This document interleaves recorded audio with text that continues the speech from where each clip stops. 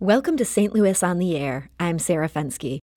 Last week, the nonprofit news service released a report that was picked up by USA Today, the Belleville News-Democrat, and St. Louis Public Radio. Midwest correspondent Kara Anthony examined some of the problems that shoppers in East St. Louis encounter at local corner stores. For people in poor communities who rely on benefits from the federal Supplemental Nutrition Assistance Program, better known as SNAP, these stores are among their only convenient options. But some are stocked with spoiled food, and others seem simply too dangerous for some families. Kara Anthony of Kaiser Health News is here to talk about it. Kara, welcome to the show. Thanks for having me.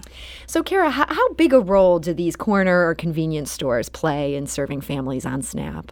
They play a huge role, especially in a community like East St. Louis. There are 40 authorized SNAP retailers in 89 blocks. So when you look at how many grocery stores there are only 3 or 4 in the city. So people really depend on these corner stores when they're looking for bread, eggs, and milk. But oftentimes it's really hard to find those key nutritious items.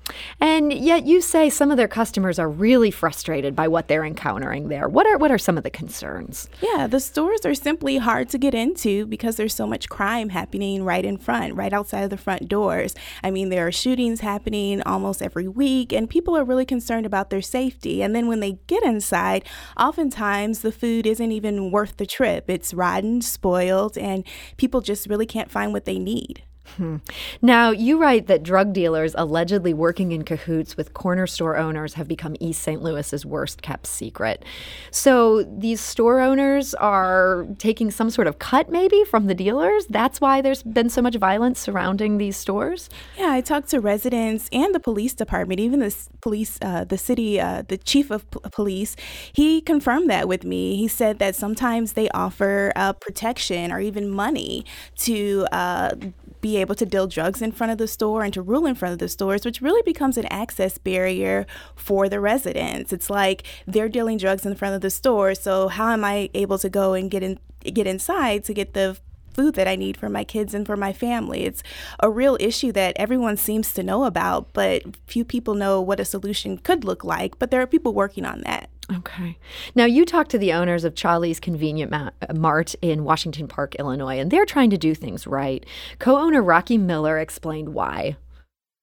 We definitely about keeping the violence down. We don't want that. Crimes don't make money. If everybody out here doing all the crimes, ain't no money gonna come through for me or them. But they're up against a lot. Here's what Rocky Miller told you about that. The wrong person catch up with you and they got beef, and it's like that, it'll get you at that store. So that's something we can't prevent. You know what I mean? That's one thing we can't prevent. And it ain't us.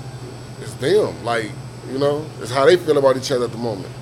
So, Kara, the authorities feel that some owners are kind of part of the problem. But for those who are trying to do the right thing, it sounds like they still have a set of problems to deal with in terms of making sure the area around the store is safe to visit. What can anyone do about this? Yeah, I think what's happening in East St. Louis and in Washington Park, where Rocky Miller is that residents are really starting to raise their hands about this issue. There was a community survey where people overwhelmingly said, yes, corner stores are a place that I avoid because I feel scared to go inside. And so now they're talking to their community leaders, making their concerns known, and really trying to figure out how they can fix this problem. But first, it starts with speaking up. I interviewed so many people that were afraid to even tell me their names because they feared retaliation because they shop in the stores. And so I think that now people are starting to say, hey, we have to do something. Even if I'm scared to say something, it's really important for me to do so. And as you say, people are speaking up. A number of them were quoted in your story. And now this story's been out for about a week. What kind of reaction has this report been getting from advocates and those in the community? Yeah, I think people are kind of like, tell me something new. It's something that we've dealt with for a long time in East St. Louis. I'm a resident of the city, and so corner stores have always been, I was a former resident of the city. I lived there up until just about a year ago, and corner stores have always been a part of the fabric of our community. And so I think what people now are hoping is that, community leaders actually and councilmen in the city actually stand up and say, hey, let's change our policies here. Let's actually start to take a deeper look at what's going on, improve oversight, maybe change their policing strategy in front of the corner stores instead of just sitting back and watching. They passed a new no trespassing law in town that hopefully will lead to some changes. But yeah, they still have a long way to go. It's a big issue. Kara Anthony of Kaiser Health News, thank you for joining us today. Thanks for having me. This is St. Louis on the Air on St. Louis Public Radio, 90.7 KWMU.